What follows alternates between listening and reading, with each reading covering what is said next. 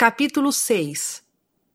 O Senhor recuperará Israel nos últimos dias. O mundo será queimado com fogo. Os homens devem seguir a Cristo para evitar o lago de fogo e enxofre. Aproximadamente 544 a 421 a.C. E agora eis que, meus irmãos, como vos disse que profetizaria, eis que esta é a minha profecia, que as coisas que este profeta Zenos disse referentes à casa de Israel, comparando a uma oliveira boa, seguramente acontecerão.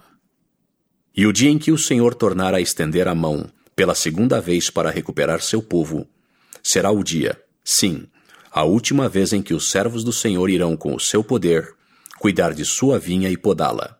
E depois disso, logo virá o fim.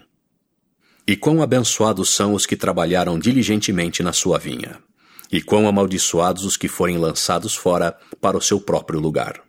E o mundo será queimado com fogo. E quão misericordioso é nosso Deus para conosco, porque se lembra da casa de Israel, tanto das raízes como dos ramos, e estende-lhes as mãos o dia inteiro. E eles são um povo obstinado e contestador. Mas todos os que não endurecerem o coração serão salvos no reino de Deus.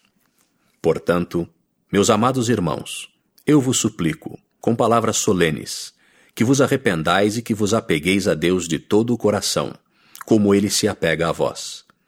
E enquanto o seu braço de misericórdia estiver estendido para vós, à luz do dia, não endureçais o coração. Sim, hoje, se quiserdes ouvir sua voz, não endureçais o coração. Pois por que desejais morrer? Pois eis que após haverdes sido nutridos pela boa palavra de Deus o dia inteiro, produzireis maus frutos para serdes cortados e lançados no fogo? Eis que rejeitareis estas palavras? Rejeitareis as palavras dos profetas? E rejeitareis todas as palavras que foram ditas sobre Cristo, depois de tantos haverem falado sobre ele? E negareis a boa palavra de Cristo, e o poder de Deus, e o dom do Espírito Santo? E sufocareis o Santo Espírito, e desdenhareis o grande plano de redenção que foi preparado para vós? Não sabeis que se fizerdes estas coisas, o poder da redenção e da ressurreição, que está em Cristo, vos levará, com vergonha e terrível culpa, ao tribunal de Deus? E segundo o poder da justiça, pois a justiça não pode ser negada, tereis que ir para o lago de fogo e enxofre, cujas chamas são inextinguíveis, e cuja fumaça acende para todo o sempre, e o lago de fogo e enxofre é tormento sem fim. Ó, meus amados irmãos, arrependei-vos e entrai pela porta estreita, e continuai no caminho apertado até obterdes a vida eterna. Ó, sede sábios, que mais poderei dizer?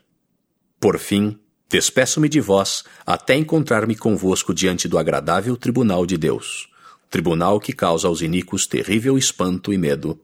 Amém.